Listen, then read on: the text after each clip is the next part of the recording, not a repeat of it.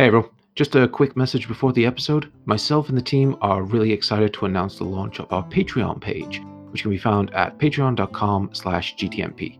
You'll also find a link on our Twitter account and website if you want to go there to make your way to Patreon. The support we've had as a podcast has been absolutely amazing, and we hope that by launching this Patreon page, we'll be able to improve the entertainment we supply to you all even further. There are a few different tiers available right now, so you can join our ranks as a rat runner, pledge yourself to unholy entities as a cultist, or open your mind to the dark secrets of the universe as one of the Illuminated. So, check it out and donate if you feel like it. Just be clear though, the show isn't going anywhere. It'll still be free and available to listen to on all your usual podcast providers. So, sit back and enjoy episode 83.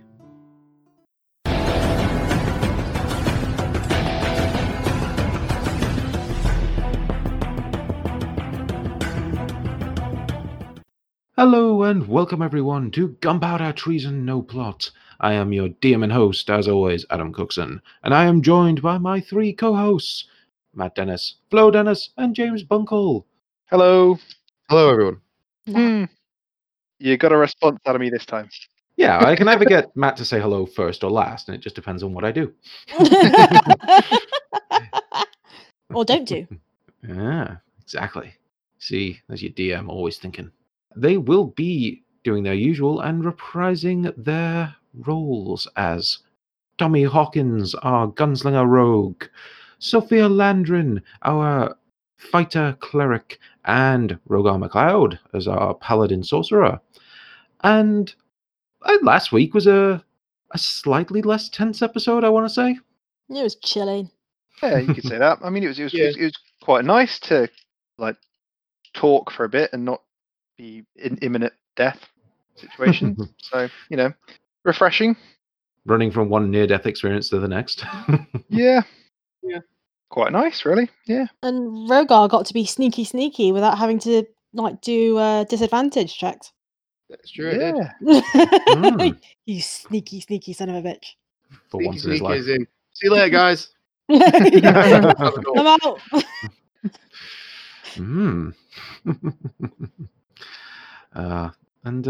Well, I guess we should talk about exactly what went down. So, the party had a bit of a chat with a man named Kalen, who worked for a mercenary company known as the Gold Seal, and he kind of spilled the beans a little bit on what the firm, were doing there, which was specifically coming to collect Valmin and make sure they got him alive.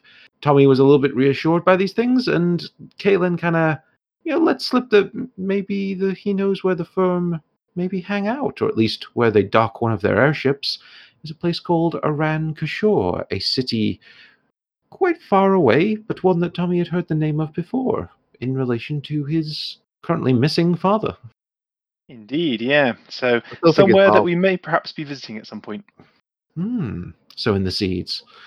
And, what else did we do? We had a nice little hunt to see what had gone on with Cobblestone when you guys got back to the city. Turns out the Rat Runners had some booby traps placed outside of their base, and you guys had narrowly avoided that by working out the clues that Lorik had left for you in his little giddy chase around the city. You went shopping, bought some new things, some new arrows. Rogar was giving out gifts. Very nice of him. Unusually nice. And Rogar read a book, as he is wont to do. Yeah, why are all books bad? What are you saying about literary pursuits, Cookson, here? All books corrupt, and some corrupt more than others. I never really thought about the subtle undertones. I mean, you're just promoting podcasts subconsciously. Clearly, listen. Exactly. Clearly, audiobooks are the way to go in absolutely all formats. Please like and subscribe to the podcast. Remember to leave a review on iTunes and tell us how great we are on Twitter. You should have started that with, what's up, you guys? It's your boy back again. But yeah, missed opportunities. I'll never live it down. What else did we do? Well, Rogar wanted to maybe put out a contract towards finding the body of a somewhat infamous and legendary figure known as the Hell Knight Karnak.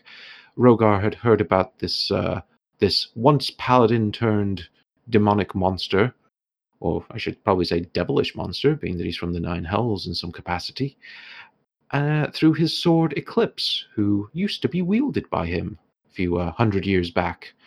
He sought out Kalen and the still alive mage Ellis, who had not entirely forgiven Rogar for trying to kill him. And they had a bit of a chat about just how much money Rogar would have to lay down to either find this body or find the body and have it brought to him, which you're mulling over as how much do I really want to spend on that? So they gave you a sending scroll and said, hey, when you're ready to make a deal, get in touch, send us some coin. Subcontracting his quests. It's an expensive contract, to be fair. So that's kind of why I'm a bit, on edge about this. Who knows what horrors and treasures the Tomb of Karnak holds? Well, exactly. They might get some cool shit out of it and then not give it me. Well, I have to see what the terms of the contract are. I don't see you persuading Sophia and Tommy to go with you. You might persuade Tommy. Oh. To be Fancy fair, shit in a cave. Yeah, exactly. And I don't really need to persuade either of you. I'm starting a cult. No, yeah, you are. Very true. We don't know that. But you guys don't know that in-game. No. Nope. Rogar disappears for several months. So you started a cult.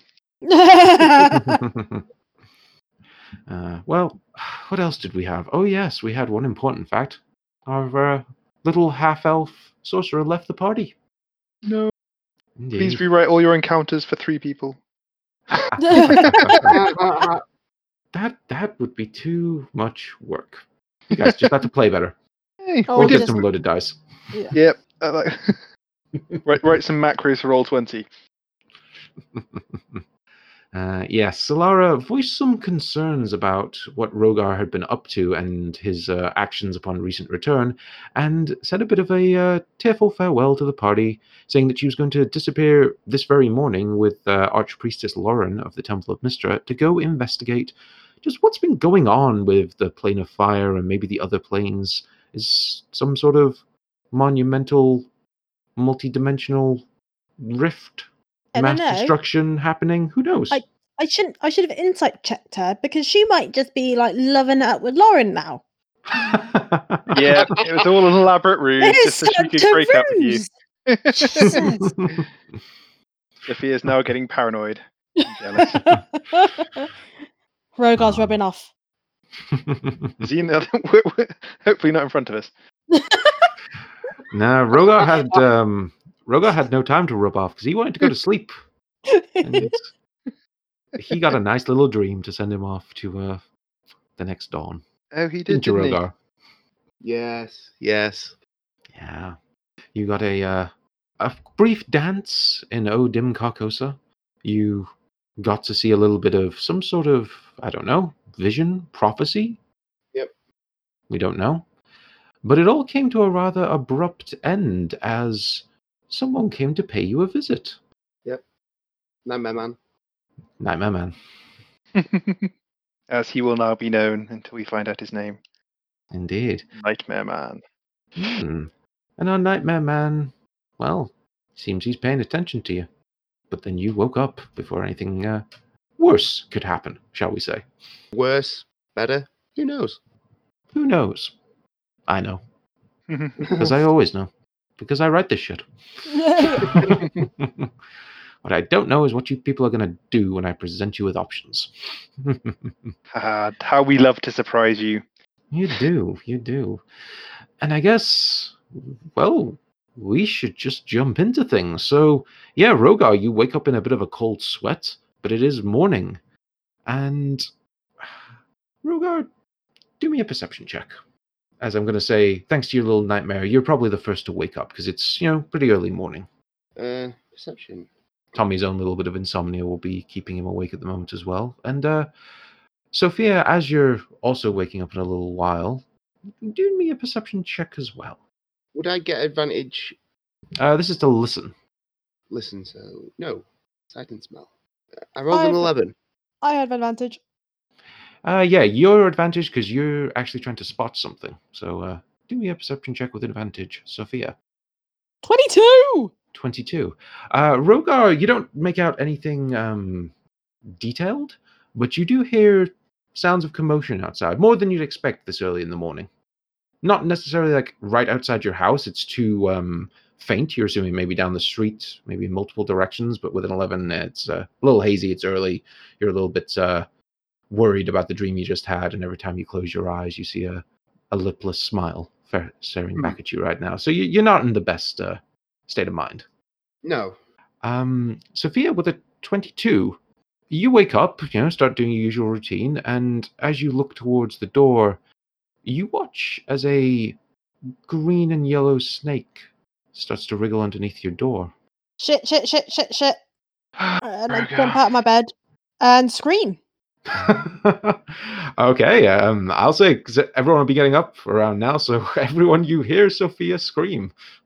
Do I have my pants on? That eternally, Tommy, is up to you. I'm going to say yes. I was sorry? Have I had a chance to do anything?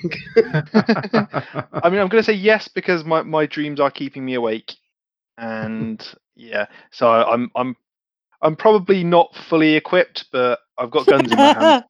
I'm fuck off.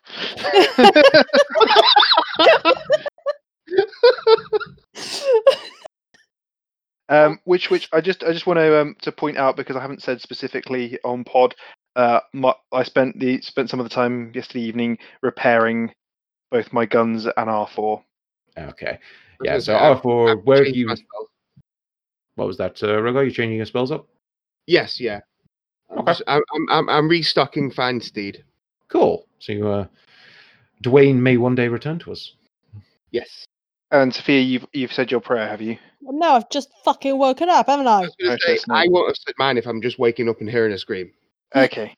But I have repaired my guns, and I have guns in hand. All right, Tommy, you've got your guns. I do have my guns.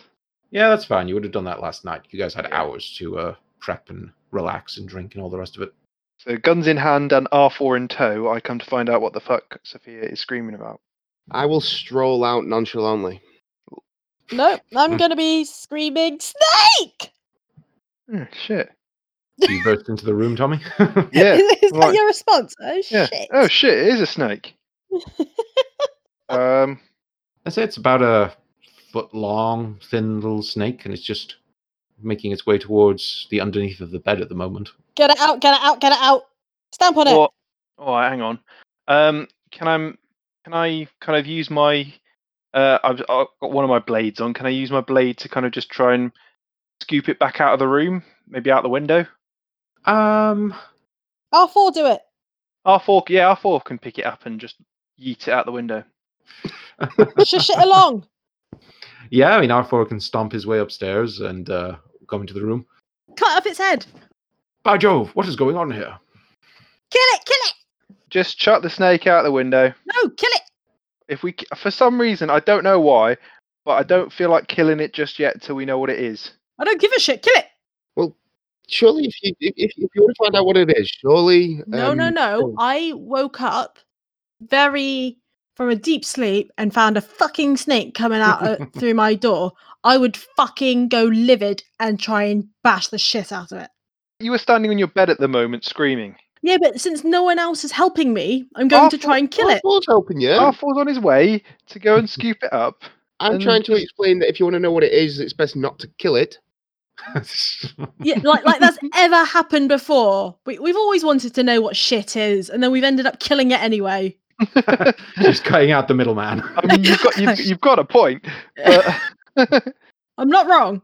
I mean, the rest of us are fairly calm at this point, so maybe this is a chance to actually not kill something straight away. I think Rogar is trying to feign interest. Well, I have a feeling that this is all your fault outside of the pod. Oh, cheers. Seeing as Rogar was the one who returned with a snake attached to his arm which slithered off at some point. So, what do I have to roll to try and kill it before R4 gets to it? What do you want to try to kill it with? Are you just grabbing your sword and trying to stab it? Because I assume you sleep relatively close to your weaponry. Yes. All right, we'll just do initiative between the two of you. So Ooh. you can roll a d20 and add your initiative, and I'll roll R4. It won't let me click. It's okay, just roll a d20. Okay. I get advantage. Yeah, R4 has +1 initiative, so he's got a 3. Cool. 18. Okay, looks like you're gonna kill it. Yeah, so R4 is walking into the room like he's holding his spear out and he's going to try lift the snake up. And Sophia, what do you do before he gets anywhere near it? I try and stab this fucking snake. Okay, take a swing at it with your sword. It's your turn. 12 and 9. A 12 would actually be a miss. Jesus. Unless you want to add a superiority dice to it at the start of Can the I game. just take my second swing? Yeah, you can take your second swing. Come on. So the first one, you kind of panic and like slash at your own floorboards as it wriggles out the way. But the second one with a 24, you cut that snake clean in half. Booyah! That's what I do to snakes that crawl into my bedroom. As you do, like the two parts of the snake kind of thrash around for a moment and then cease. And you watch as the blood trickling from the snake seems to come together a little bit, and I swear almost makes like a half crescent shape, but then just stains the floor. Is it I together feel like again? that was a bad idea. Nope, Yeah, snake is in what- 2 pieces. Okay. I know it was probably a bad idea, but I was in character. Yeah? Fair Can't enough. say that I wasn't. Fair enough. I was Uh, just feeling fairly calm in comparison, largely because it was only a very small snake. Yeah. Oi! Oi! Any snake is a bad snake. And I would say, Rogar, you don't need to roll because you've seen this symbol a hell of a lot. Good. Is it upside down to me, or is the crescent? Is it like a smiley face at me? It's at a slightly jaunty angle to you. Okay. Did it just move into that position? Why would it move? Well, anyway, scoop it up, R4. Please, please, please, please. Certainly, Martin. And he kind of walks over and picks up the 2 pieces and throws them out the window. Right, everyone can fuck off now. I'm good. Rogar's already turned and started leaving way before this. Can I take a perception check to see if I can hear this screaming that Rogar heard outside? Not that he's told me about it, but whether I'm just near the window or something. And I I'd hear it. say with your passive perception of being awake, it's not screaming. You can just hear like loud speaking. Like you can't really make out details from the distance you are, but there's some commotions going on in the streets. What's going on out there? Jeez, I thought this was supposed to be a quiet neighbourhood. I'm gonna peek out of Sophia's window and see what I can see. Sure. You stick your head now, and probably a good 100 feet, maybe a bit further down the road, you see there's a man stood on like a crate, and he is just shouting out to a few people who've crowded around him. Not too many, because the guy's he's wearing a robe, but it's quite disheveled. Even from this distance, you can tell he looks very sort of scruffy, like his beard's horribly overgrown. He's got long, tangled hair, and he's kind of just shouting out to the crowd. Looks like the crazies are out today.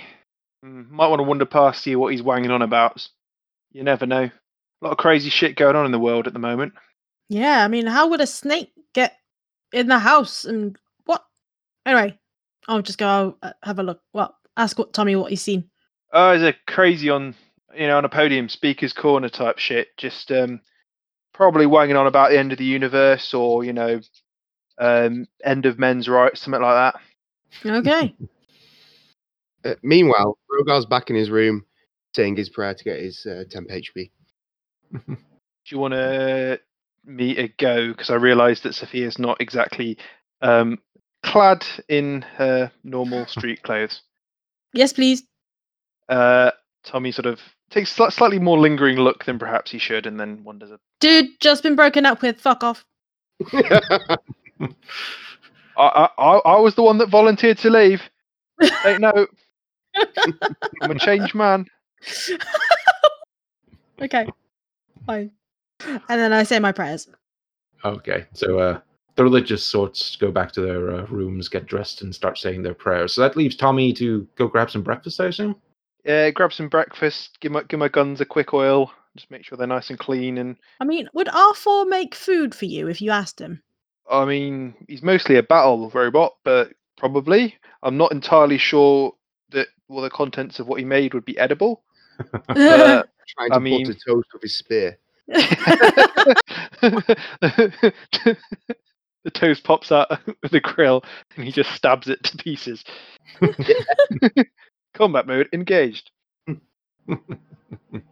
Well, Tommy, while you're either trying to explain breakfast to R4 or making your own because you've just given up, you hear a light knock on your door.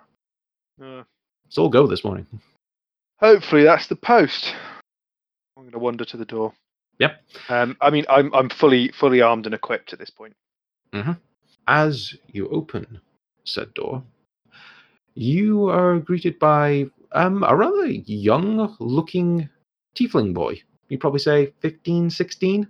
Looks a little bit scruffy, like the sort of kid that you probably like see sat in the street, or maybe that you might be wary, might be a pickpocket or something if you were in the wrong neighborhood. But yeah, he's stood there looking a little bit sheepish. Hello, are you Tommy Hawkins? Depends who's asking, son. He kind of looks away, and you see he's got the sort of dark red skin that a lot of tieflings have, and he has just very small horns poking out just underneath a scruffy little bit of hair, and he kind of looks away and reaches into a pocket on a rather dirty jacket, and he pulls out something wrapped in cloth, and he goes, my name's Harry, sir. I was told to deliver this to you. What is it? I don't know, sir. They told me not to look at it. Who's they? Who sent you, boy? Yesterday morning, a guard came up to me, frightening bloke. He told me to take this and come to this house tomorrow morning, and if there was a human male inside, I was to ask if he was Tommy and give him this. Fuck's sake. And I describe Lorik to him. Say, is that the man? He sort of nods and goes, yeah, he was just up all like a sergeant or something, I think. Shit, well, just drop that package there, my lad, and you scuttle on. All right, thank you, sir. And he takes this thing just wrapped in cloth and puts it on the ground. It's probably a little bit longer than, say, your wrist to your fingertip. A bit longer than that. But he puts it on the ground and goes, thank you, sir, and sort of just runs off. Well, if he's not had a peek at that, then fucking the kids in this city have got a lot more trustworthy. And I'm going to use sort of the tip of my sword to just gently move it around to open it up so I can see what's in it, but I'm not going to touch it with my hands just yet because fuck knows what that is. Because it is well known that Lorik is an asshole. Yes, massively. Okay, you use the tip of your sword just to flick the cloth over, and you see an exquisite but small dagger with a red blade, and worked into the hilt as a symbol that you're now a lot more familiar with. You see an expertly engraved symbol of Baal, the skull with the red droplets around it. Well, I'm going to get an expert to have a look at that. But in the meantime, I'm going to kind of use the carefully with the cloth, sort of picking it up, because again, I don't really know what it's going to do, whether it'll be like those gloves that I put on with that guy, that it'll get bound to my hand or something. So I'm just going to scoop it up in the cloth and pop it in my bag of holding for now and make note of it. I'll say this, Tommy is pretty well versed with bladed weapons, especially like daggers and swords and that sort of thing. When you pick it up, you notice the blade is very light, and even just like a cursory glance at closer inspection, you wonder if it's like ornamental, like it's not actually supposed to be used as a dagger. Okay. But yeah, I will get someone who's more versed in magical items to take a look at that for me. So that's going in my bag at the moment. Okay. It's just a letter opener at the moment. Well, not even that. If I want my every letter that comes to me to be cursed. Yeah, so that's going in the bag, and yeah, I'll have a chance to speak to somebody who's good at identifying magical items later on today.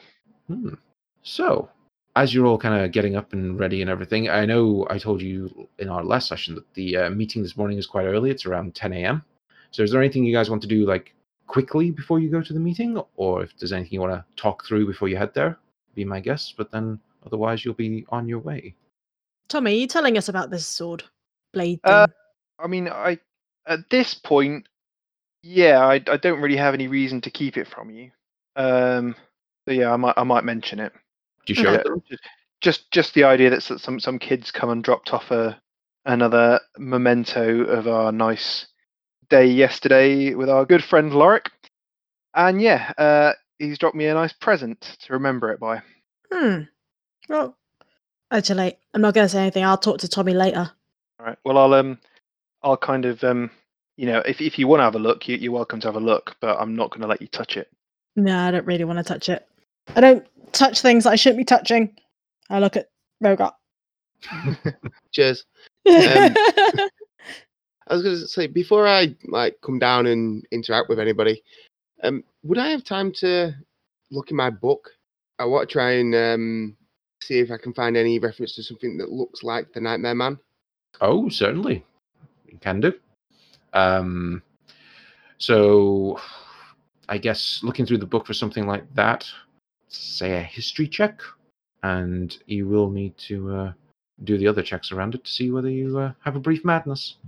So that's an 18 for my history check and a D100. 46. 46. I was just going to bring up the item. I forget. Is it under 60 or over 60 that you have a moment? Of all the fucking days. Is 46 not the paralyzed for 10 minutes one? So you have to do it twice. So if you roll a 1 to 65, you gain the information sought but suffer a short-term madness. Okay, so roll me another D100. We'll see what madness you get. Oh, bollocks. It's 68. 68. Ah, Rogar. As you start looking through the book and trying to find any information on this Nightmare Man, you look up in the room, and the Nightmare Man has stood there staring at you from the corner. Oh, for fuck's sake. Shit the bed. Do you actually shit the bed? No, Rogar will probably start laughing because it's a rather serious thing.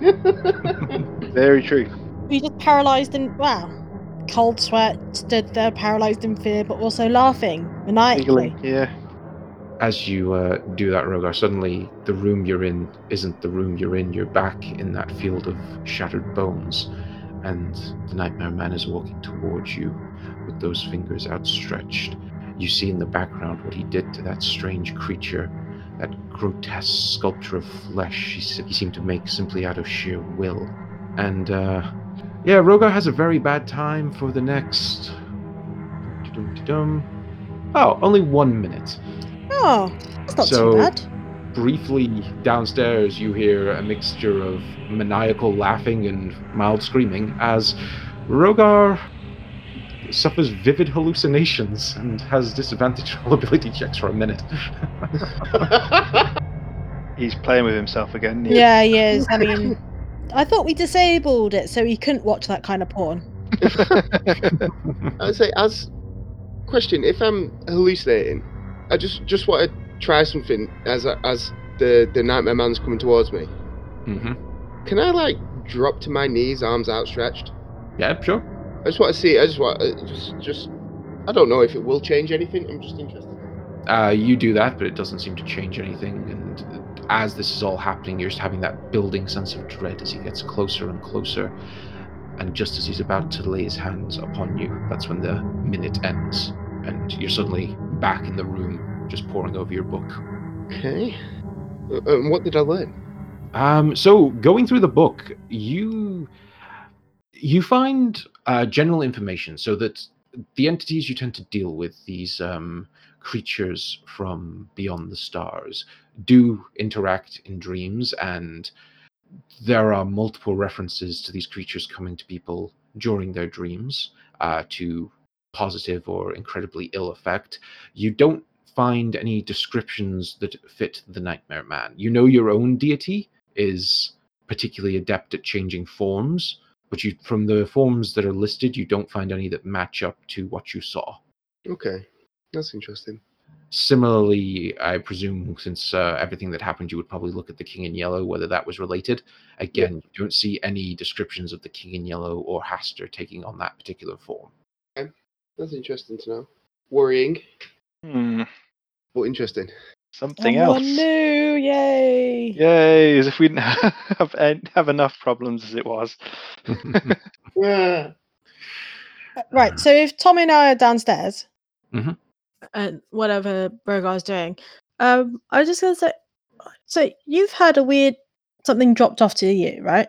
And a few nights ago, I woke up and there was this voice in my room, and it seemed to be, those devils from when we first met Solara.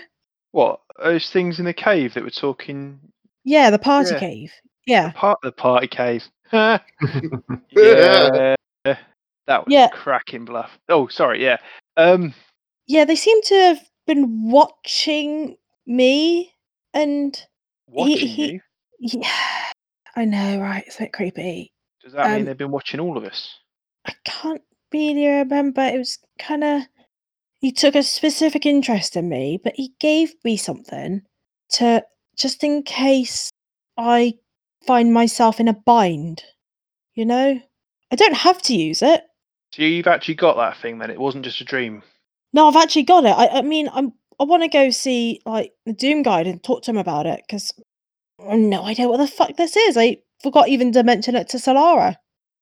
Well, shit. I mean, on the one hand, I don't hold much truck with gods and that, and anything you get from otherworldly entities. Yeah, exactly. It's what I haven't touched it. I like literally just shoved it into a pocket, and I'm like, Yeah, but that said, I mean, I did have a magical item on me that I did use when I was in a bind, what and was it that? got the orb. Oh yeah. So I can't knock them all, even though my first kind of thought is pretty. It's probably gonna cost you your soul or something like that.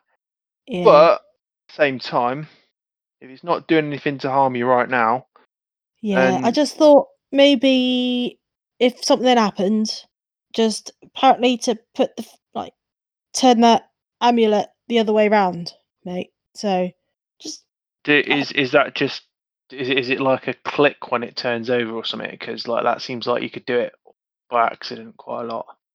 So, from what Sophia would have seen, it's a little silver chain bracelet, and the way it attaches would be tight enough on your wrist that it would be hard for it to turn over by itself. And you assume maybe there is some sort of magical property that the act of you turning it round and attaching it is what would activate it. Okay, yeah, I just don't want it going off and fucking devils popping up.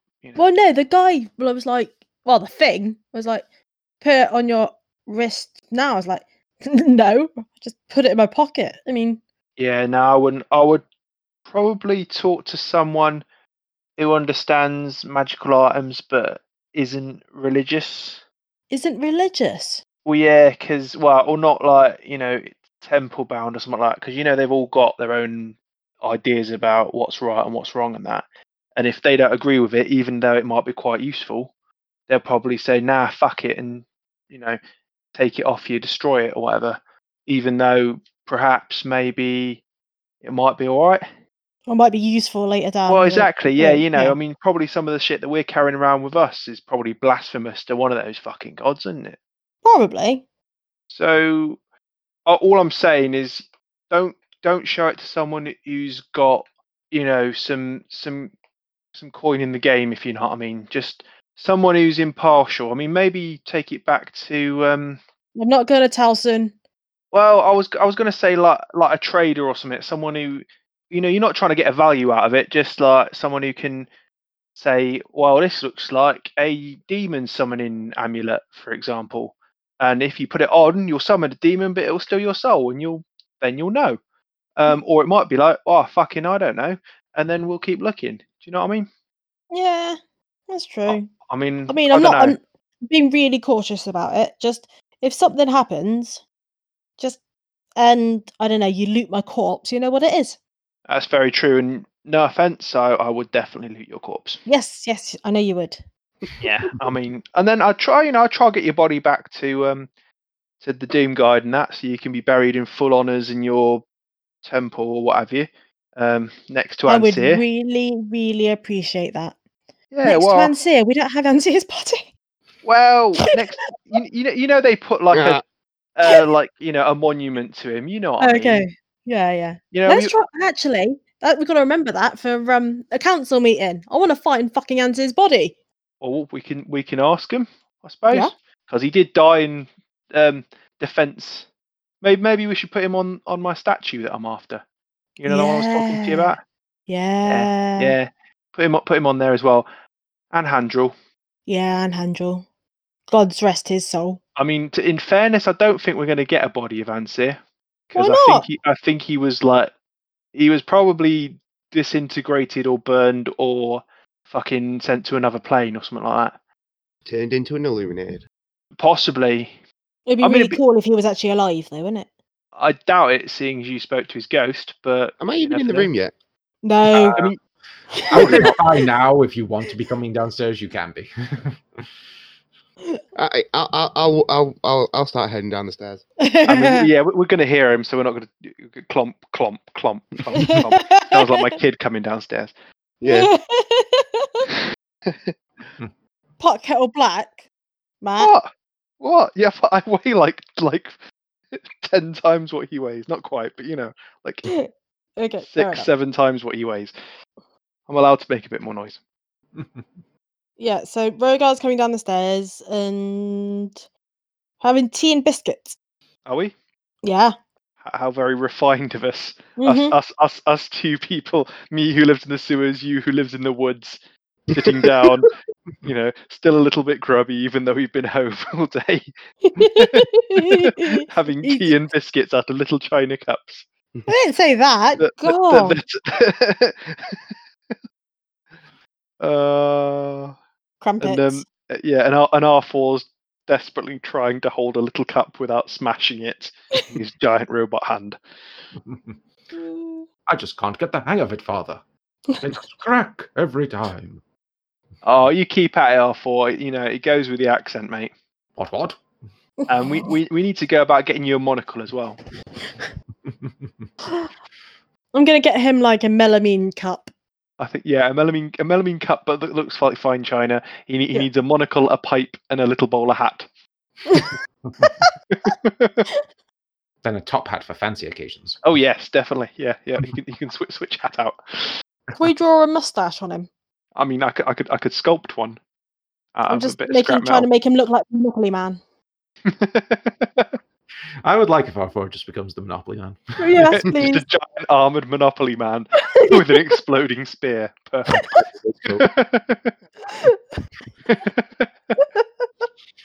Go directly to jail. Do not pass go. Do not collect £200. Anyway, so should we head to the council meeting? Yeah. I should say that Rogar's just like, yo guys, should we not be waiting for like the half elf girl? Slara's missus. No, she is Slara. Shit, you, Sophia. Yes, your missus. Yeah, she's not here anymore, mate. She kind of left. Left? Oh, that's a shame. Any ideas why? I mean, she needed to go back to the Spire, didn't she? Can I inside check her? Yes. I mean, it will be a persuasion because she's not technically lying, but if you pass it, you will find insight on what she's saying. So go on, roll off, you two. What am I rolling? Persuasion versus insight. 21. Oh, fuck off. Come on. 21! That's a meets it beats, though, isn't it? So, but I mean, on a 21, what are you gonna say? I mean, Rogar might be slightly mistrustful. Yeah, I mean, what you gain from this Rogar? She isn't lying about Solara needing to go to the Spire. You do get a sense that she's not telling you the full story. Okay, fair enough. I'll leave it at that. I mean, Rogar's never really given a shit. So. No, I didn't think he did. No, I mean, yeah, that was the point, wasn't it? Rogar, has your accent changed, mate? Yeah, no, really? No, don't think so. The fuck is he doing? I don't know. Just leave him to it. Editor's note. Rogar's voice has always been this way.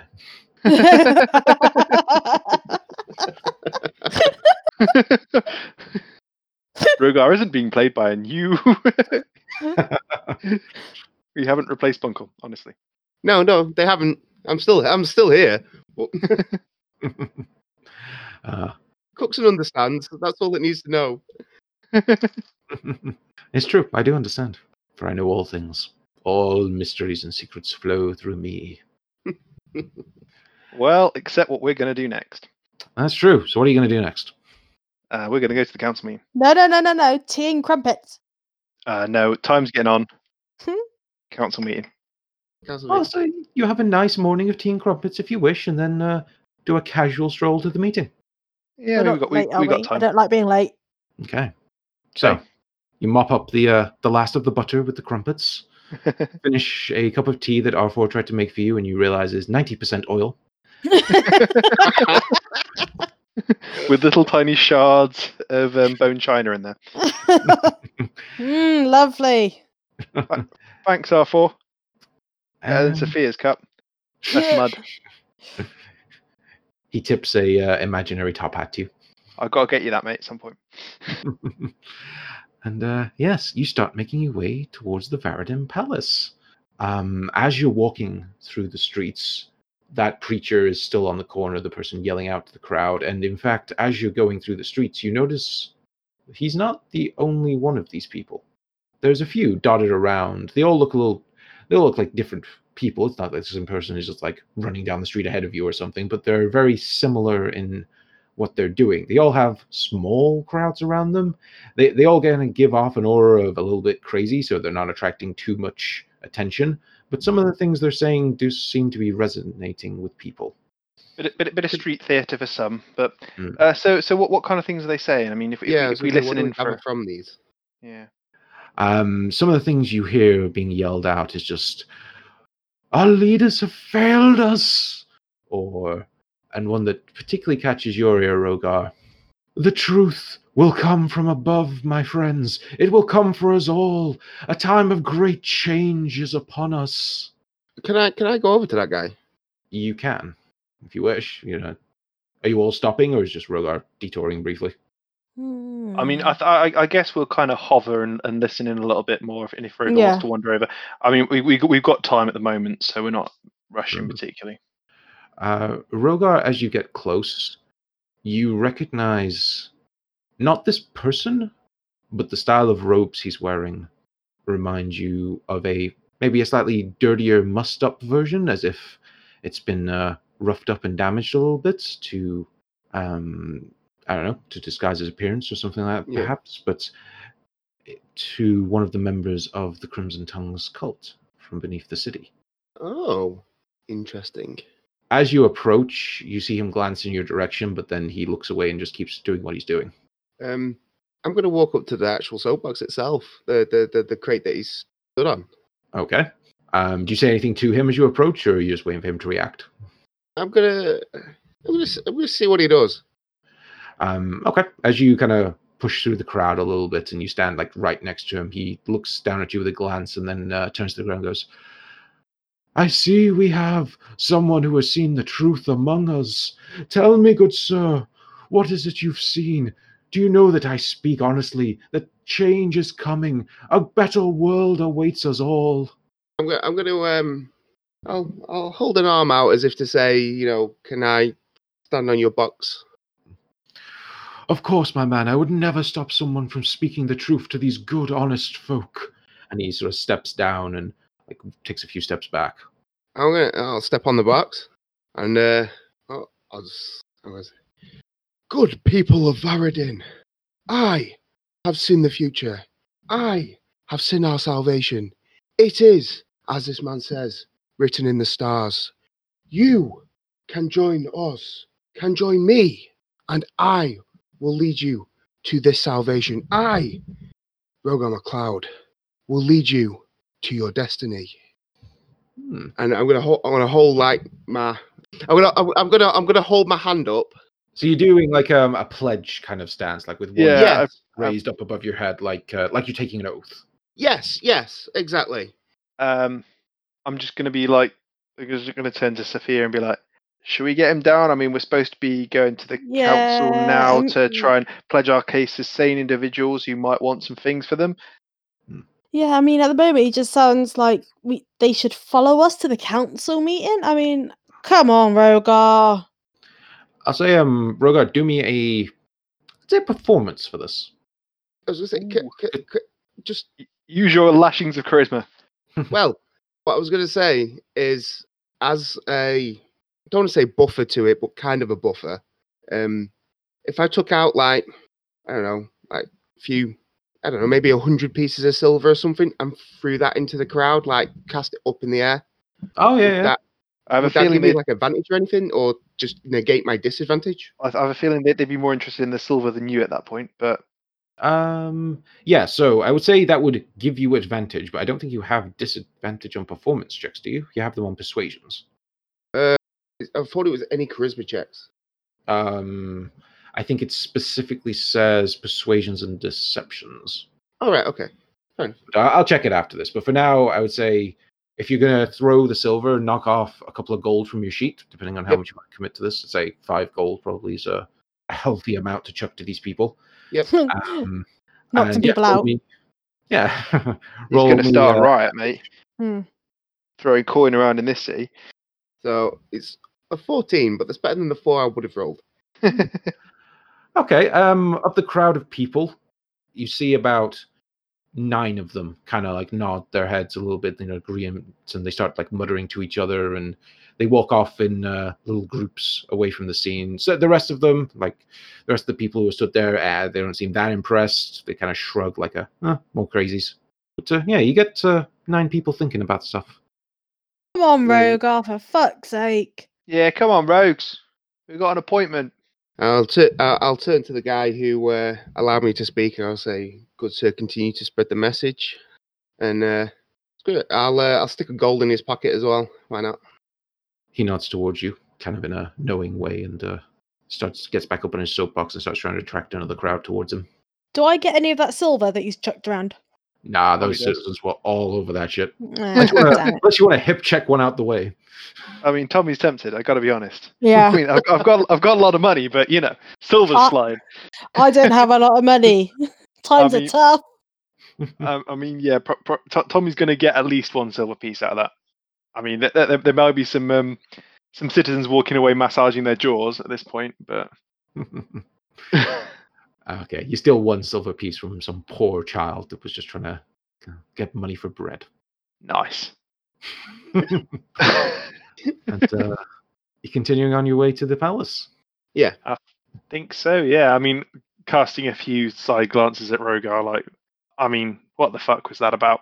But not specifically out loud, because at this point we've just learned not to. It's not worth talking about. To be fair, if they're just going to let me carry on, then I'm just going to carry on. I mean, at this, to be honest, it's about as weird as the kind of things you normally do. It doesn't raise any eyebrows particularly to us at the moment. That's fair enough. Yeah. Okay, so the group of you continue on. Again, you see the odd other preacher on corners again with small crowds. Some of them are getting shuffled on by guards just because they're taking up space in the street, but they don't seem to be kicking up a fuss about it. As you reach the Palace of Varadin, a nice sight to see when you're not about to invade it. You get to the large iron gates that are open, and all of you see a sight that you would have seen previously, but this is the first we're going to mention it on Pod. You see the head of Samuel Kren on a pike just above the city gates. Ew, gross. Rogar starts touching himself. Yeah, how high up is it? Did you just say that you're touching yourself, Rogar? Jesus Christ! I just completely glossed over that in my mind. I just didn't even hear it. Kalimvor. Oh, it's about 40 feet up, I'd say. I'm just wondering if I reckon I could like if I got a stone, if I could crack it off its skull. Hey, make me an unskilled dex. I mean, I might just lob something at it, just as a kind of fuck you. To the wind. Yeah, exactly. Just a little, All right, you a 22. So I think I pretty much ping that straight off the skull. Yeah, get a nice little round, smooth stone, and you kind of whip it up there. It just bangs off the side of his head. Ha! Another shot, another hit. Yeah, but not the shot that counted, though, is it, mate? Hey, we all took our shots. I think I'm pretty sure I was inside him at the time. I'm pretty sure he'd eaten me. If I recall the fight correctly, I was inside the creature's stomach at the time. Where Rogar had just been. In fairness, I think you were the only one who wasn't eaten by him. Nah, he didn't swing that way. It was quite full after Tommy, frankly. Yeah. Bit of gristle. Didn't sit well. I had to spit him out. Right then, so you go through the palace gates, and you do see palace guards around just doing the general rounds, but no one stops you. You all seem to be recognized by the people in charge here, and you begin to make your way to the actual palace proper. You're greeted by a few servants at the door, and they take you upstairs to the room where the interim Baradin Council is meeting. Now, Tommy, having been to a previous council meeting with the nobles, knows that you're not being taken where you would usually go. In fact, they've repurposed a room on one of the higher floors to get a bit of a view out over the city, and maybe to distance themselves from the previous noble council that sat with Kren.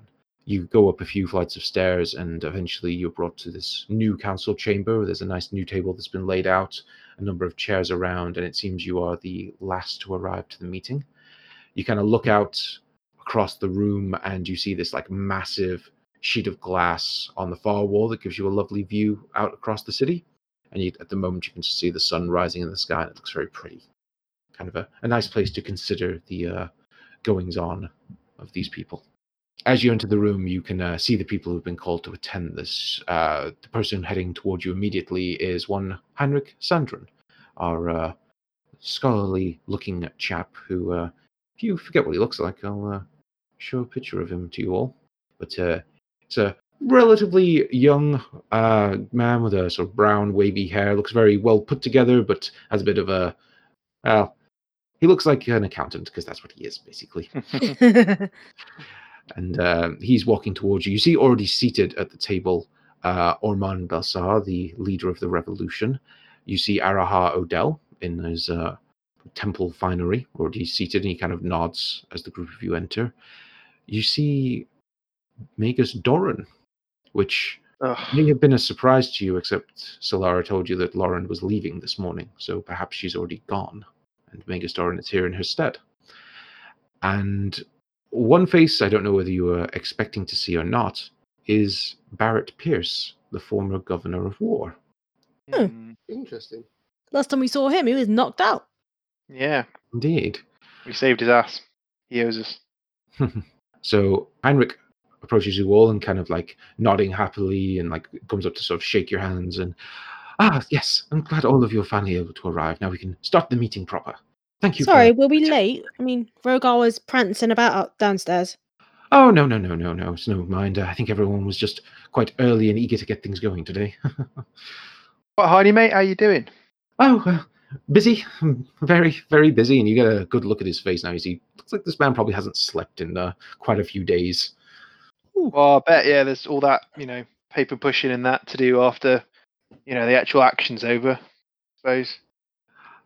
Yes, I must admit, revolution is a good idea and all, but then people have to step into positions that maybe they didn't expect before. I've been doing my best to help lead this interim government, and yes, it's very, very stressful, I'll say. Surely there's a pay rise in it, though, for you, and I give him a wink. Well, I suppose the money is the city's money, and it's hard to decide exactly what to do with funds before you're even an official government. But well, we've got lots to discuss. Is I guess what I'm trying to say. Please Wait a minute. So you're in charge, are you? No, not me. Myself and everyone in this room, apart from friend Mr. Pierce, have been doing our best to hold up an interim government. Well, I say those in this room. Magus Doran is new here today. It used to be Archpriestess Lauren, but she's had to send her apologies. I don't know if any of you are aware, but she's left the city this morning. Yeah, I heard a little rumor about that. So So we got Doran here. Hello, Doran. He kind of looks down his nose at you, which is quite impressive given that he's seated and at least a foot below you. I give him a big grin. And before I take my seat, I'm going to wander over to the window. Mhm. I'm going to have a peek out the window. And I'm also going to give it a little rap with my knuckle and just check whether I think that would stop a bullet. You give it a rap at the window. Stop a bullet? Probably not. But it is quite a nice view over the courtyard, and you can see all like the palace guard are all marching outside. In the room itself, in fact, I didn't describe, but there are 6 palace guard stood in there, fully sort of armed and armored, and there were 2 on the outside of the door as well. Okay. I'm also going to have a quick look and see if there's any vantage points where I could get a good look at this window from, just while I'm over there. Look at this window from the outside? Yeah. Oh, certainly, yeah. There's lots of buildings in the government district that would give you an angle on it. You know this purely because you've got a rifle that is far further a shot than most people will ever have in their lives. You could take a probably pretty decent shot in here. You won't get the greatest angle on the people who are sat down. Maybe if you stretch the limits of how far your rifle could shoot, you could go into one of the taller buildings on the more noble side of the city. They have a few spires that you might be able to take a shot from. Maybe hit someone who is sitting on the window side of the council table. It's academic at this point, but it's just useful to know, seeing as they've moved into a room with a view. So, So having done that, had a sort of making it look as if I'm just having a nice look out at the city, which, to be fair, I am a bit. I'll wander my way back around the table and take a seat. And the first thing, at least from the people you've described there, is I've noticed there are no nobles there. Indeed, there are not. There are no nobles seated. And when you guys take your seats, apart from a chair which you assume was probably Solara's, there are no spare seats, so they're not expecting anyone else. Where's so we got Magus, where's the Doom Guide? I mean, the Doom Guide isn't here today. I mean, you can ask Heinrich if you yeah, wish. because everybody else is represented. Yes, well, I did extend a invitation to the Doom Guide, but he seemed a little reticent about getting too involved in governmental politics.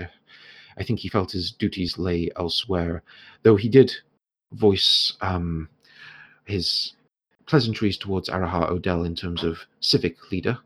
But again, I say, we've got a lot to discuss about who might be actually taking up the reins of office after today. Okay. Fair enough. And he kind of does address the whole group here, and he goes, I do wish to assure everyone that I know these are strange times, and I don't want anyone here to be under the impression that some sort of coup has taken place.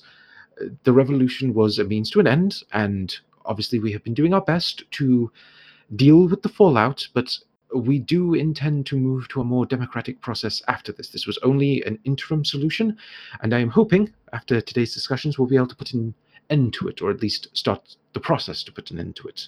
I don't want to leave us in some sort of power vacuum to let any old person try take over the city. Yeah, like my dad. Yes, we haven't heard from Maximilian Landrin. We had made efforts to get into his house, but no one has returned when we have tried.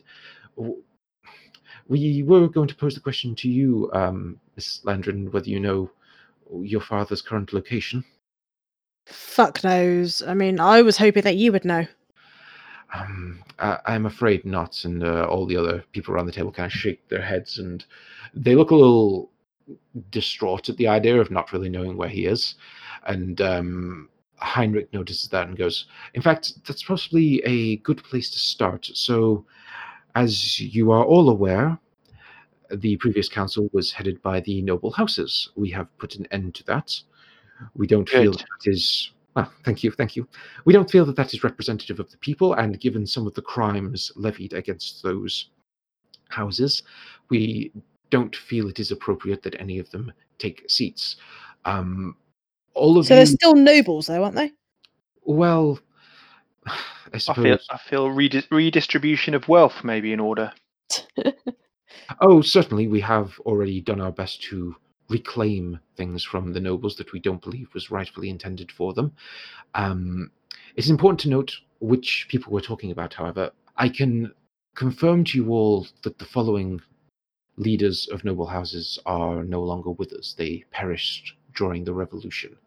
House Chrysus, House Ragus, House Noric, House Chorus, House Lothran, and House Sander, unfortunately, or fortunately, depending on your opinion, and you see Ormond kind of smirks at that one a little bit, they are all deceased.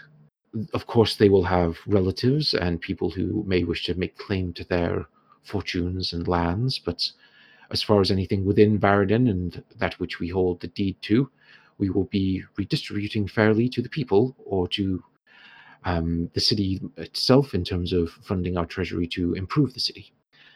The nobles that we managed to jail during the revolution, those that either surrendered or were knocked unconscious, we have House Odrin and House Peleus. Richard Odrin and Edward Peleus are currently incarcerated within the palace. We should probably have a discussion around what to do with them. It is my opinion, and I think the opinion of those around this table, that they should be given some sort of trial. My personal suggestion is a public trial, but we can get to that on the agenda. The nobles that we do not know the locations of are, as mentioned, Maximilian and Ophelia Landrin. They seem to have left the city sometime before the revolution. Thomas of House Warwick has gone missing, as has Garrett of House Hague. When you say missing, you just don't know where they are? Exactly, Rogar. Yes, we do not know where they are. They are not, as far as we can tell, within the city. So you've taken, I assume you've gone into their houses and taken all their stuff, yeah? There has been some reclamation of property that we do not feel is rightfully theirs. We have stationed some guards in there so that they are not just ransacked by the populace, but the idea is that, yes, we will redistribute what was taken, and in cases of things that we cannot redistribute, it will go towards the government's treasury for, civic improvement plans. Okay, so we've not got. So the new government will be made up of the people, not of the nobles, not the have-nots rather than the haves necessarily. So interestingly, then the only person in this room who sat on the former council is you, Mr. Pierce, over there. Yes, we did invite Mr. Pierce to this meeting because we felt it necessary. Perhaps I should read through the main points of this agenda first before we go into too many details. First of all, I want to thank you all again for coming. I understand these are very, very difficult times, and the people out there are expecting great things of us. We promised a lot in our campaigns to overthrow the previous government, and we intend to deliver on them, as you quite rightly say, and I believe Mr. Ormond is in agreement with. We intend to make this a council more of the people and by the people.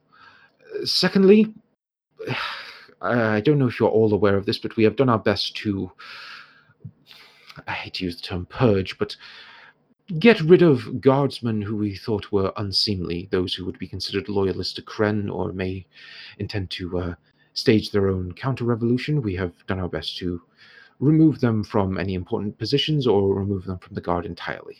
It is known that we are supplementing the guard with the army.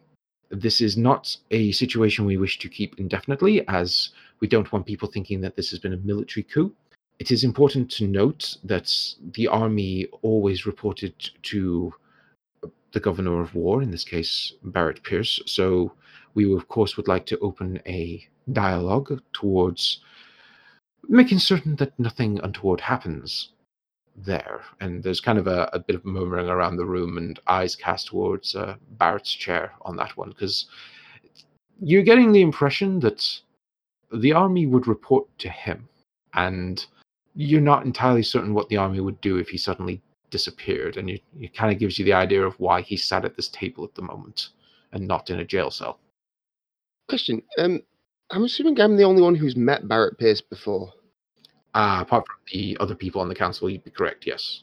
Obviously, I'd seen him before at the last council meeting, and we all saw him wounded on the floor. Knocked out, yeah. Yeah, knocked out, unconscious. But apart from that, yeah, you're the only one who's actually known him prior to the events of the pod.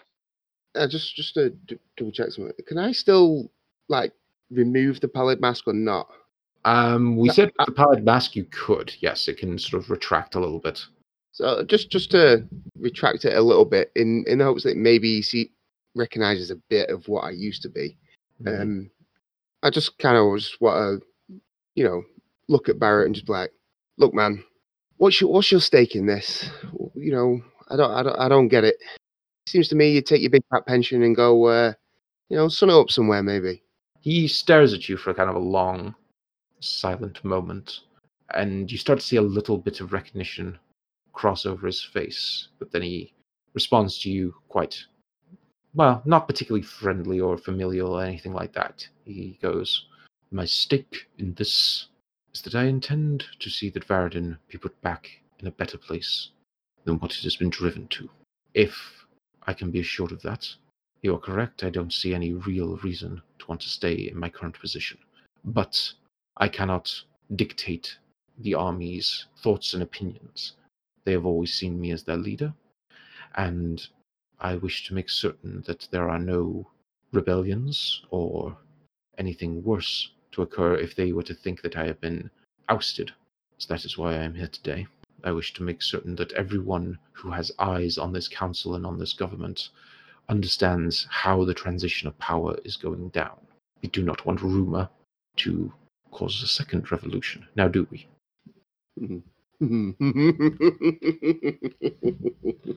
Please excuse him. No, we don't. Do continue, Heine. What else did you have to say? Well, yes, thank you. There are a few things. I think it is important for all of us here to know that we have been trying to get a handle on everything that has been going on throughout the lands. Obviously, Varadin is important to us, but Varadin itself rules over the land of Ashara, and there has been much going on that the previous administration was not too keen on caring about, it seems. We have had a number of missing scouting patrols in both the lands north to us and the lands south to us. Unfortunately, with the army stationed within the city to support the guard, we haven't really had the resource to follow up on any of that.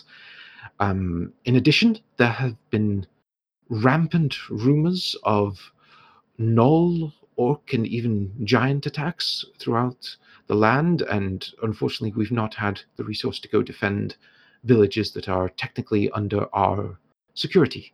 And there's even rumors from other lands of such attacks, villages ransacked or even burnt to the ground. This is unfortunate, and obviously this is why I would like a new government to be secured and put in place as quickly as possible so that we can start to reassert ourselves as the power in the area. On top of all of this, on brighter news, and you see when he was talking through all that, Barrett actually looks quite distressed at the idea that there's just been one, disappearing scouting patrols, and two, just constant attacks throughout the lands that he presumably wasn't aware of. But Heinrich continues on regardless, because a lot of us gave a lot of blood, sweat, tears, and lives towards the revolution, and we, as an interim council, believe it is important to recognize those sacrifices. Specifically, there are 3 people seated at this table, and he kind of gestures towards the 3 of you, who were brought here specifically under contract, and originally we had agreed a price for their services. It has been quite a large discussion point around whether that particular reward is still suitable. And it is my opinion and the opinion of this interim council that reward is no longer suitable, because actions were taken above and beyond the originally stipulated contract, and we would like to make certain to you all that Varadin recognizes those sacrifices you have made and the work that you put in to make all this come to pass. I talked at the start of this meeting about reclaiming properties and lands, and Heinrich pulls out a piece of paper and he puts it on the table and slides it towards the 3 of you. So, what we believe to be an adequate reward for all of your efforts is to gift unto you all something that's we think would serve you well. We have reclaimed the fortified noble estate of one Thomas Warwick. This estate lies to the north near the Crown of the World mountain range, and it consists of a fortified castle, some small accommodations for people who would live within the lands themselves, and the surrounding lands would all come under this particular deed. And that's what he slid across to you all, basically a deed of ownership. We believe that there are no better people to be given responsibility for this than the three of you.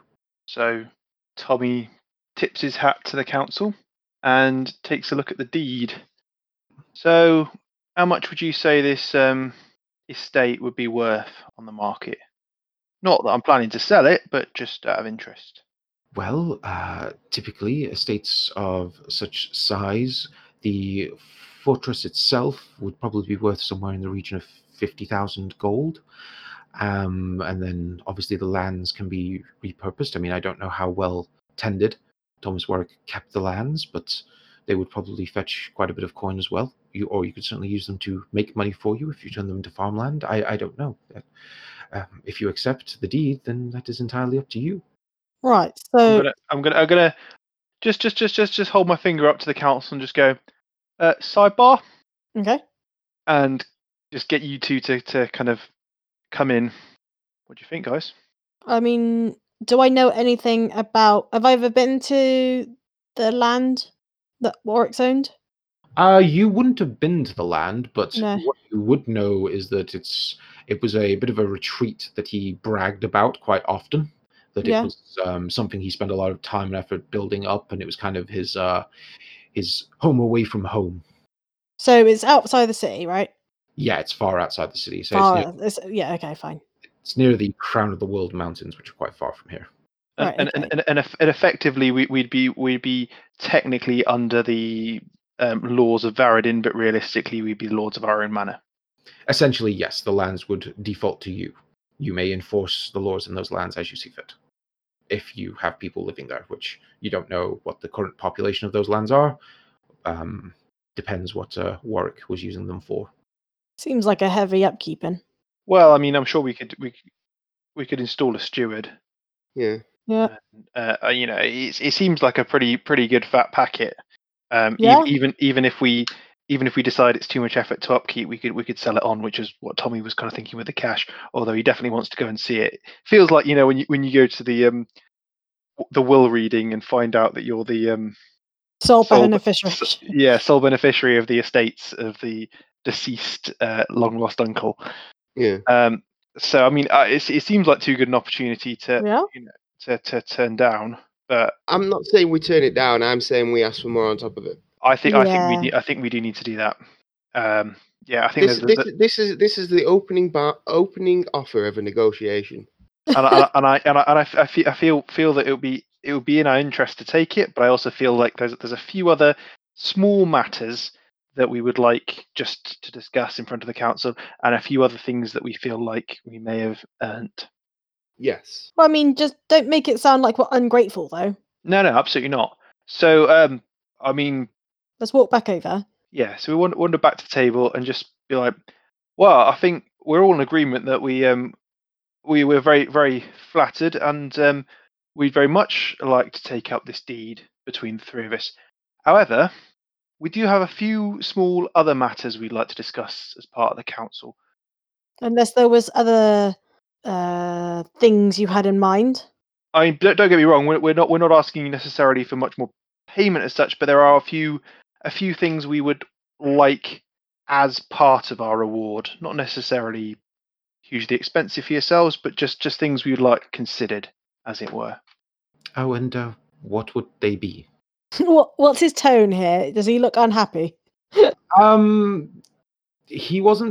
didn't mind that much until you mentioned money, because as he said to you, the fortress itself would be worth in the region of 50,000 gold pieces. So considering your original contract was for less than 10,000, we're not necessarily asking for more money as such. That's what I was trying to get out there. Yeah.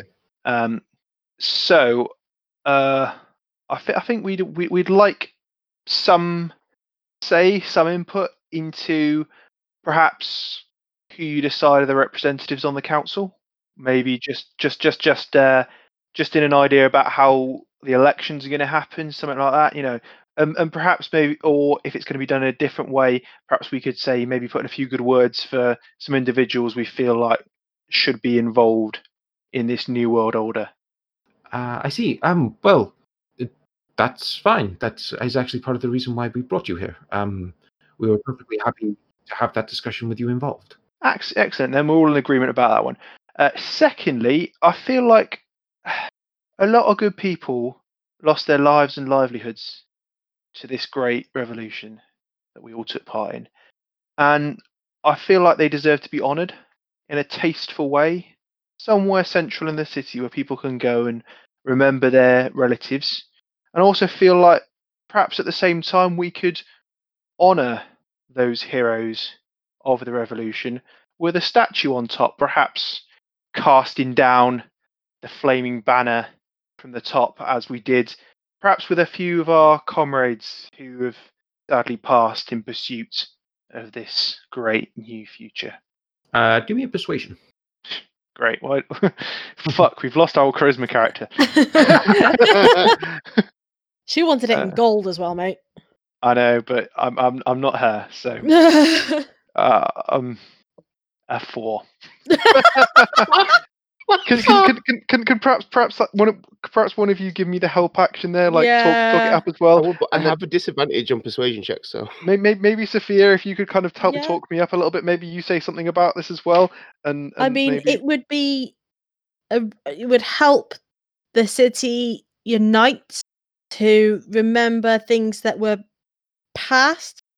I don't know. I'm talking bullshit, but I'm trying to help you, mate. So just help the city come to terms with its loss, because I mean, at the moment, people have lost family members, and they're thinking, "What was this for?" And don't forget, I mean, it wasn't just Cretan; it was the whole fucking Illuminated bullshit. Just they illuminated the evil council members. The old guard, all those nobles. Yeah. I mean, all of them mistreating people, all that horror. People died. People lost family members to them. They all deserve some kind of closure, some kind of monument to say, it wasn't all in vain. Okay, I'll say, Sophia, you give Tommy the help action. So roll persuasion one more time. Tommy, that is. A 20, nat 20. Nat 20. Sophia, what you said there, you're so profound, stutteringly profound. They saw the fact that I was so earnest, and the fact that a part of me still represents the old ways. Yes, I know. I'm saying it's representing the old ways and trying to get past that. Yeah, you cast off your mantle of nobility to serve the common cause. Exactly. Yeah, so that's what you said. You do add all that to sort of Tommy's plea, and instead of Heinrich, you notice Ormond kind of is nodding in agreement and kind of speaks up and goes, "Yes, it is good to see that one of the nobles," and he kind of looks at you, Sophia, "is now ready to completely cast aside such archaic notions and support the people of this city in such a way. I am in agreement with our friends here. I think we should have something that memorializes those who sadly fell during the revolution. It should be a statue to represent the people who fought." Exactly. I mean, Solara isn't here today, but she kind of wanted diamonds in her eyes and flames going out. But I'm just happy with the statue. I feel tastefully. Yeah, that's the opposite. Realized in bronze, perhaps. Myself, Sophia, Rogar, Solara, Ansir, and Handrel. Heinrich nods along with the three of you talking about it, and he goes, "Okay, well, you all seem to have some good ideas. That's great. Okay, well, Ormond and Tommy, if you two would like to head up the committee for deciding what the statue would look like, we can certainly schedule that in." Sounds good. Hey, hang on, we're not finished just yet. Just two more things. Now, one I hadn't discussed with my colleagues here, but I feel like seeing as we've eradicated the nobles and stuff, it might be worth considering now is slavery and the abolition of. Sorry. Perhaps you've not been. I'm afraid you've not been in all our council meetings. Do not worry. We have immediately rescinded all of such barbaric laws that the nobles were putting in place towards their final days. The slavery market has been completely abolished, and people will no longer be forced to fight within the arena. Obviously, competitions may still be held, but they are entirely voluntary. Oh, thank goodness for that. Finally, a bit of a discussion we all had as a group is that,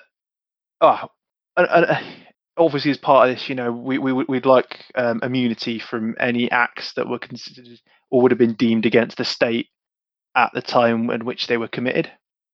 All right, lawyer Tommy. Well, I've been in front of a judge a few times in my life. Oh yeah, that's true. Yeah. I'd just like to put that out there, although I'm sure that is, completely fine. Heinrich sort of nods towards and goes, yes, I mean, let's just be honest, planning a revolution is illegal for all intents and purposes, all the things we had to do.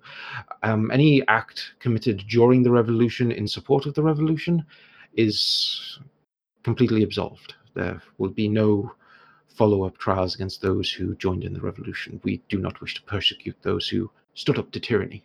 Excellent. So all the actions I've made in the last 6 months have had in some way to do with the revolution, so that's fine. Good. 6 months. Any actions you commit from now on will, of course, be prosecuted. Okay, so that brings me on to our final point, which is, yes, you've mentioned, and I think you've alluded to a few things here. One of which, obviously, is that we're a bit short-staffed on the guard front. The army is kind of neglecting some of its duties. No offence, Barrett. I mean, more so they're protecting the citizens rather than necessarily going out ranging and protecting our citizens outside the city. So it feels like there's a little bit of a vacuum here for perhaps a official agency to be formed, one that can perhaps protect the people of the city from future tyrants, protect and keep an eye out for any further revolutions or insurrections. I was thinking, a formation of an official Varadin agency, as it were. Consisting initially of the three of us, and governance and recruitment of that organisation would be handled by the three of us. What I'm basically asking you for is, obviously we've proved our worth to you as part of this revolution. Now we could just fuck off, go our separate ways, having done this great deed for you, or you could legitimise us and use us. Well, that's certainly an interesting idea. Obviously, with the deed you've been given, it will be your responsibility to enforce the laws of Varadin and any laws that you wish to apply to your lands. Of course, such laws would be reviewed regularly to make certain that they are not against keeping. But in that capacity, then yes, you have full authority to enforce the laws of Varadin as you see fit. Of course, in our new estate. But I was thinking something more around the whole of Ashire as a representatives of the council and representatives of the government of Ashire in the form of kind of agents of the government. Well, it's certainly not a bad idea. It's one that we could definitely discuss. But I do like the idea of being able to send people out to help. As I say, many of our people are suffering right now. Honestly, we've been hearing very grisly reports about raids from these monstrous creatures, and the south has gone completely quiet. It's even more worrying in its own way.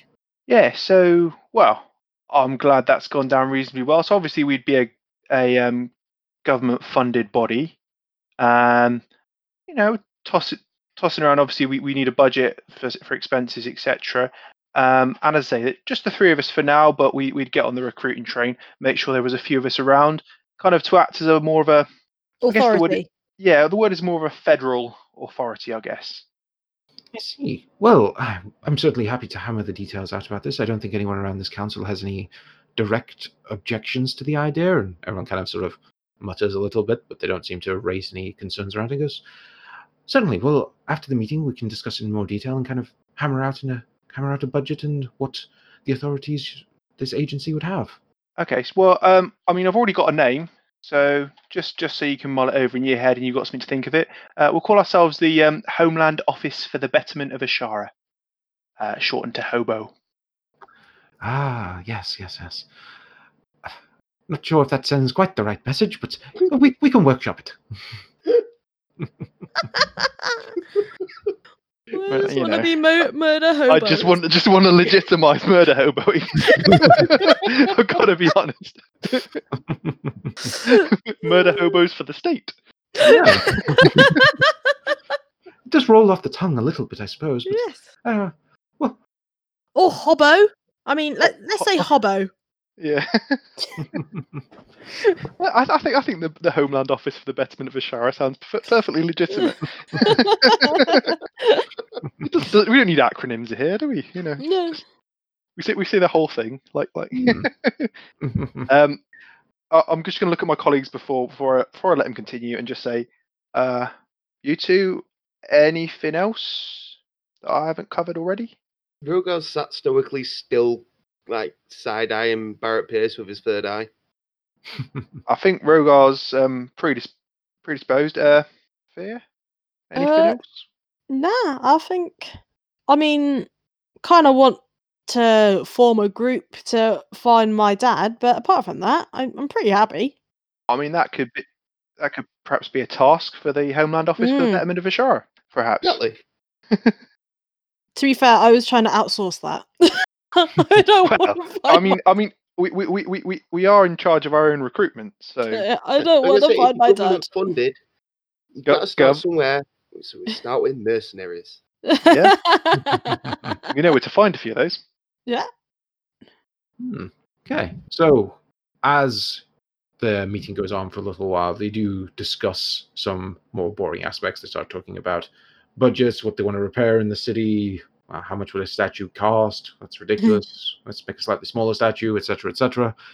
And eventually it gets back round to what seems to be the final point of the meeting, which is who exactly is going to sit on the new Varadin Council?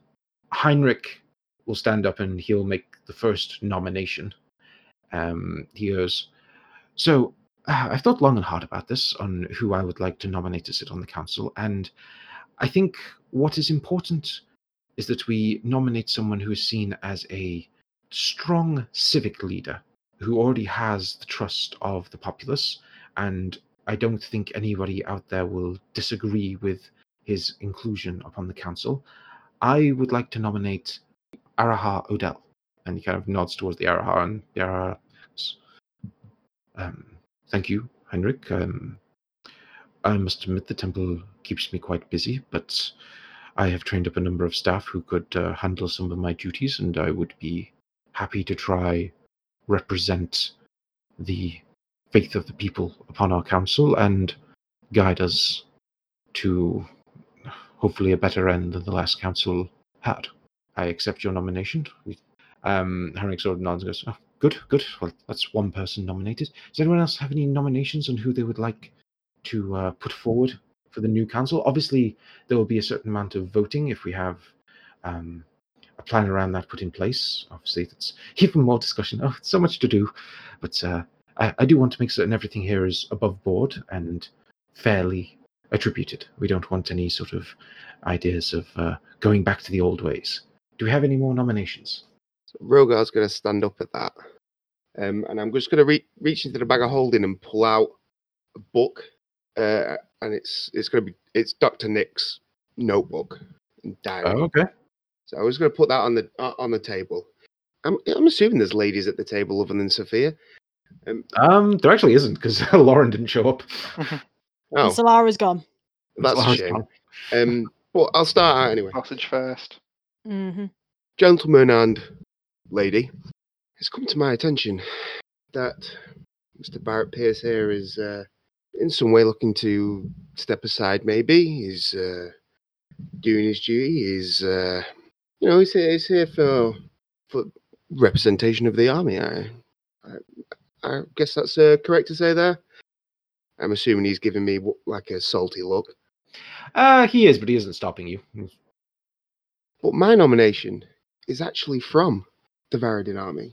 He's a man who led his own company in the Varadin army, and he is the name of Varys Greenwood. Now, most people around here never heard of him. It's, oh, well, where's this name come from? But he's a personal friend and a hero of this fair city. A person who tried to stand up to Kren, a person who tried to fight for the freedom of this city, only to be torn down, losing his whole unit in the time. And now I'm going to slide the book over to Ormond, because he's like the leader of the revolution, so I feel like he has quite a bit of say. Mm-hmm.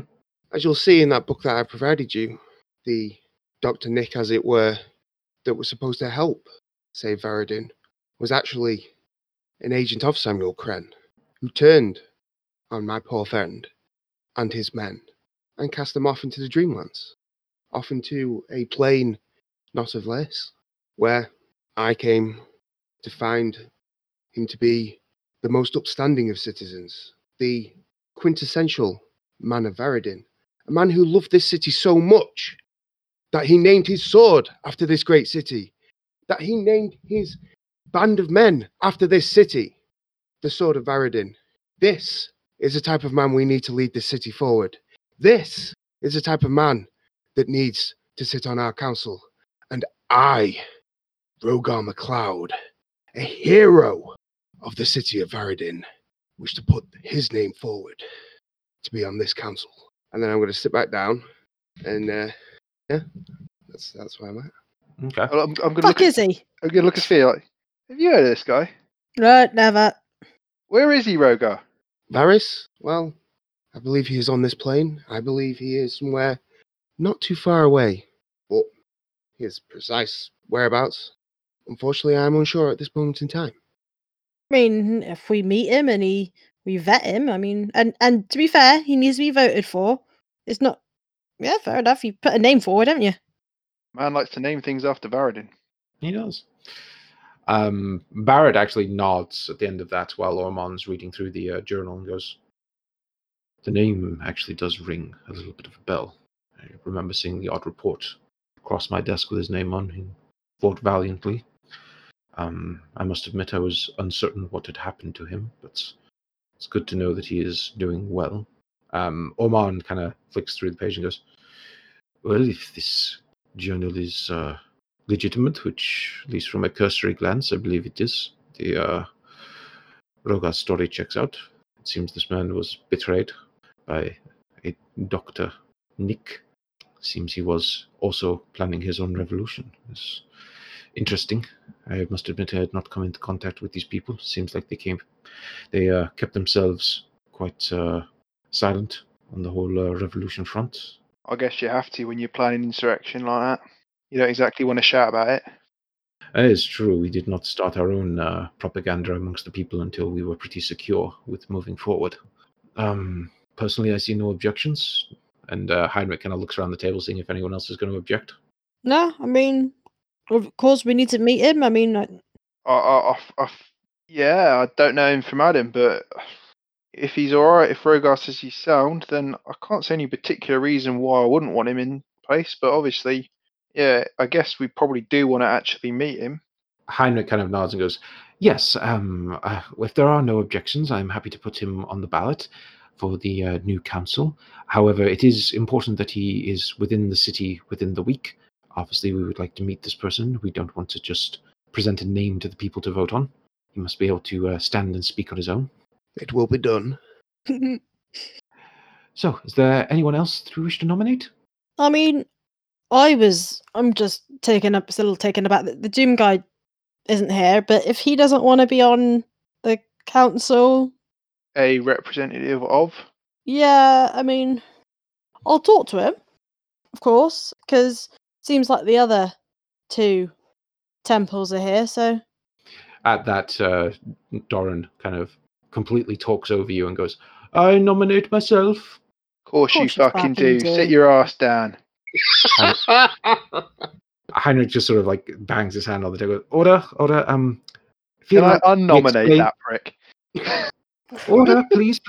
I feel like I was clear on this. You can't just nominate yourself. That's not how democracy works. That's how we got into the problem last time. I mean, yeah, as much as I don't like him, I do feel like perhaps we should have representatives of all the major temples. Yeah, like Lauren. Or a representative of, in her place, if she can't make the meetings. But mostly Lauren. Mostly Lauren, yeah. I'm afraid the Archpriestess is busy and will be for the foreseeable future, so I instead graciously nominate Jonas, my personal scribe. God! I feel like we should nominate someone with a little bit more authority who isn't brown-nosing you constantly. Well, I'm afraid that's just your opinion. I don't have to sit here and listen to this, you scruffy street urchin. Well, it sounds like you'll do perfectly well on a council when you don't agree with people if you just say, I don't have to listen to this, and piss off. So go on, piss off, and we'll get someone better for the council. Sophia, while the two of them are arguing, you feel a strange heat on your chest. The fuck? Look down. Do I see anything? Yeah, it's your symbol of Kalimvor. It's glowing. Ooh. The fuck does that mean? Rogar, make me a perception check. Ooh. And is this based on sight? Yes. Advantage. 19. You see Tommy and Doran are basically almost stood up yelling at each other over the table. Sophia looks down and you see that little scale of Kalimvor, the skeletal hand, is just glowing faintly. And you feel a bit of a cold chill yourself. As you glance around the room, no one else seems to be noticing this, and they're more paying attention to the argument. But you look out of the window. Oh, shit. Can I guess it's a perception. If I stand up, can I take a perception check out the window? You can do, sure. Yeah, what's an 8? An 8. Is it because you're backwards to the window and I'm actually facing the window, so I can stand up? Well, Rogar sort of stands up and walks over to the window and starts trying to look out. You see Heinrich kind of stands up and is raising his hands like, please, can we not argue? I would like everyone to just make their nominations in peace, and obviously we will let the people vote and decide upon this. And Rogar, you start. Do they come over here to Sophia? Yeah, you can signal her. But as you're doing so, you look out the window and you don't see a lot. You see, there's guards on the floor looking out over the city. There's citizens walking around. You see the sun high in the sky. You see the second sun high in the sky. I jump up because something's amiss, and also look out of the window with advantage. Oh my god, a 12. Second sun. Yeah. I just was like, wait, what? Rogar, you do a double take just as the glass shatters right in your face, and roll me a dexterity saving throw. And Sophia, you got up and start walking around as initially what looks like a bolt of light goes straight through Heinrich's back. Oh shit. Con save. And he fails that con save. 13, Rogar, you take... That's a 15. 15. Okay, so you would have taken 4 points of slashing damage. You take 2. As you jump out of the way as the glass kind of shatters across the room. And as you push yourself up from the ground, you see a large glowing arrow stuck through Heinrich's back as he's impaled to the table. Shit! Everybody down! Shout, everyone down! Guns out already. My free flourish. As you all start arming yourselves. How high up are we? You're on the 3rd floor. So if I jump out the window, it's not a good thing. I mean, full damage of 5e is not that bad, but it wouldn't be great. I'm going to jump out the window and use the Wand of Featherfall. Okay, so Rogar's leaping straight out the window. As you run to do that and you leap, a voice booms out across the entire city. You hear it as if it's just speaking directly to you, but not in your mind, physically there. And you hear, "Citizens of Varadin, your deliverance has come. We shall free you from the unholy shackles that bind your hearts and minds. Your streets shall be cleansed of the monstrous taint that has befallen you. those that would corrupt you shall be slain. Rejoice and repent, for today you shall be free in this world or the next. And I'm going to show you a bunch of pictures as you realize that isn't a sun, Rogar, as you're sort of jumping out the window. It's a group of glowing figures, 5 of them, in fact, flying high above the city.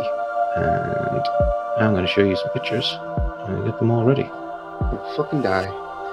Yeah. I'm definitely going to grab the minutes off the table where we had verbal agreements, at least, of our new agency. Behold, your liberators, Abariel, the blood of Torm, Mihir, blood of Lathander, Oroth, blood of Kalemvor, Koretha, blood of Bane, and I am Cassiel, the righteous flame of Tempest. Let's slip the celestial host. And you watch as you're slowly gliding towards the floor, Rogar. 5 burning eyes appear over the city, just as you see hunks of rubble get launched over the city walls and begin to crash down upon the populace. And I'm going to show you all some pictures, and that's where we're going to end the episode. Fuck. So, to describe for our listeners so you can all see things, Koretha of Bane is a female angelic creature with a large, sort of brass-looking scythe and black wings with this long, black, flowing sort of robe underneath her armor. Mihir is a heavily armored angelic creature with a flaming sword. Abariel is a female-looking angelic creature with these like large feathery wings and twin swords with this sort of beautiful-looking plate armor. Oroth looks a little bit more like wearing dark armor, and you see this like pale green skin that he has, and these 4 wings that burst out of his back, holding this just nasty-looking bastard sword, very symbolic of Kalemvor. And Cassiel himself is where most of the light is coming from above the city, as he spreads his large angelic wings, and there's almost just a corona of light around him that bathes the city in its glow. Oh, fuck. Yeah, as that moment happens, I literally grab the deed. Stuff it in your pocket. Yeah, and the note to say that, that technically there was nobody who dissented against us having our own agency, and that. Oh. Oh, fucking Okay. hell, dude. So I mean, you know, fairly mortal concerns, but that's what Tommy's all about. When the world's ending. It could be worse. You could have jumped straight out the window to try and fight these fucking things. I mean, yeah, I could have done that. Oh, no. But then I wouldn't have done that. I'm ducked behind the table with a long rifle scoped on the main dude because he's shining like a bolt of lightning. So, you know, he's pretty obvious target, but I'm thinking I probably don't want to take the shot. What? Oh, man. You jumped out of a window. You did. Of course he did. Of course I did that. and he's gradually feather falling, just walking down like, this is not a good idea.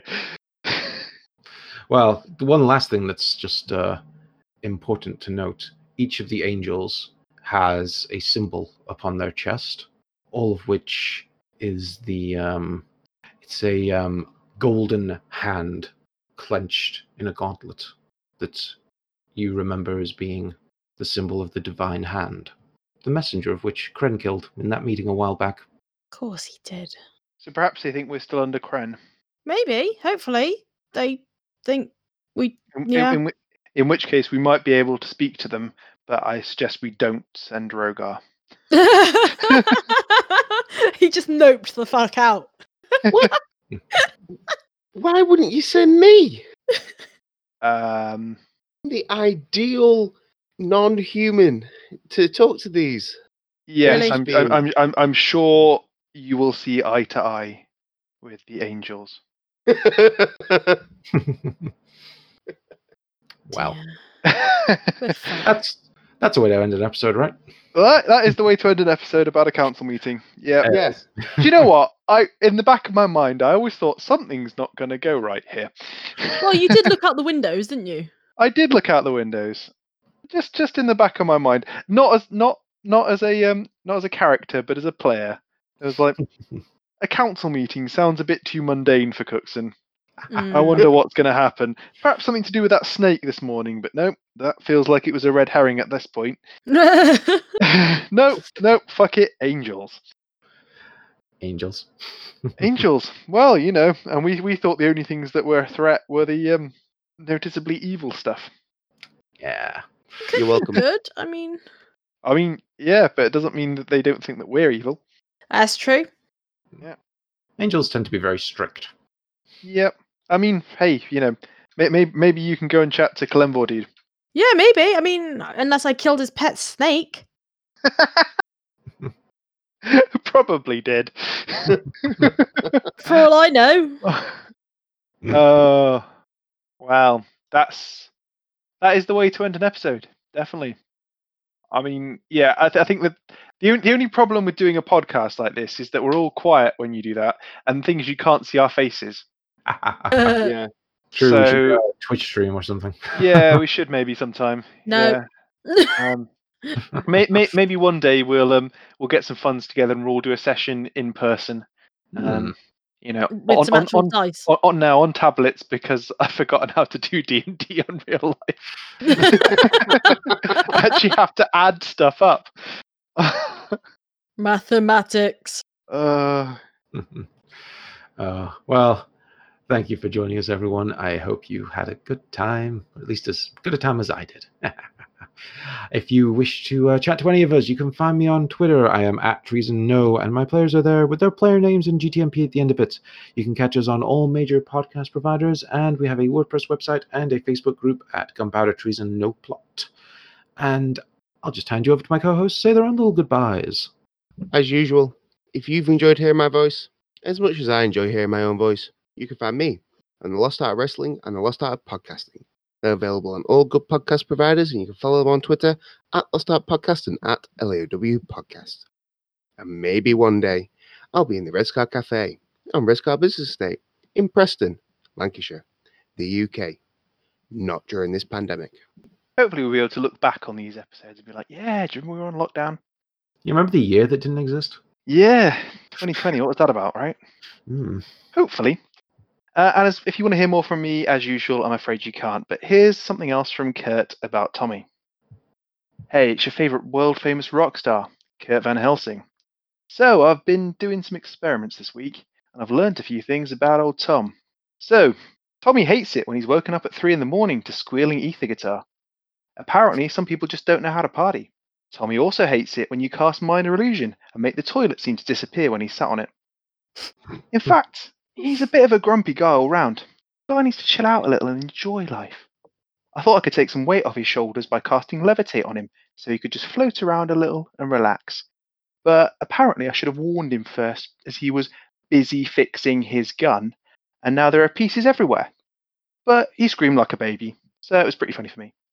Kurt, you are the worst fucking roommate ever. I miss living with fucking Rogar, because at least he may have been in league with the fucking cosmic entity bent on destruction of planes of existence, but at least he didn't disappear the fucking bog under me.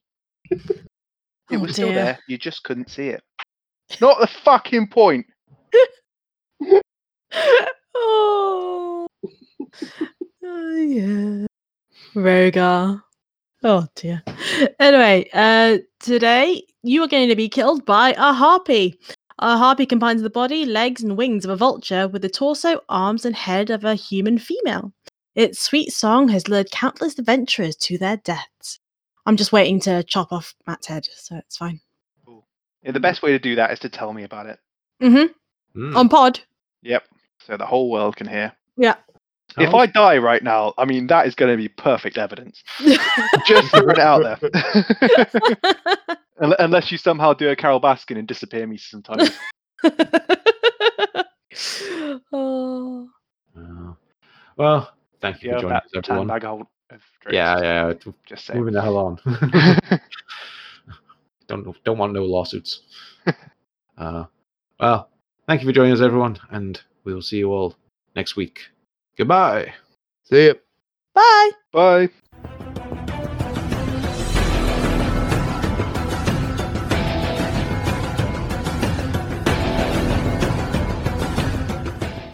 Oh, bruh, we're gonna have such a killer time at the top of this haunted ski resort. I know, Chadwick, there's like no lines for the ski lift, dude. But Dump Truck, what about the babes? Oh, bro, you think I forgot about the babes? 2 words, Chadwick. Ghost babes. Now hold on a minute there, boys. You ain't planning on going up to that old haunted resort now, are ya? What if we are, old man? Well, I won't stop yous, but if you must go, you should take this. The hell is this, old man? Well, back in my day, we called it a Microsoft Zune. We used to listen to a podcast called the Indie Film Review on it. A proud member of the Necroboticon Network. They were a movie review podcast that critically reviewed independent film while having a little fun in the process. Sounds like dinosaur bullshit, Gramps.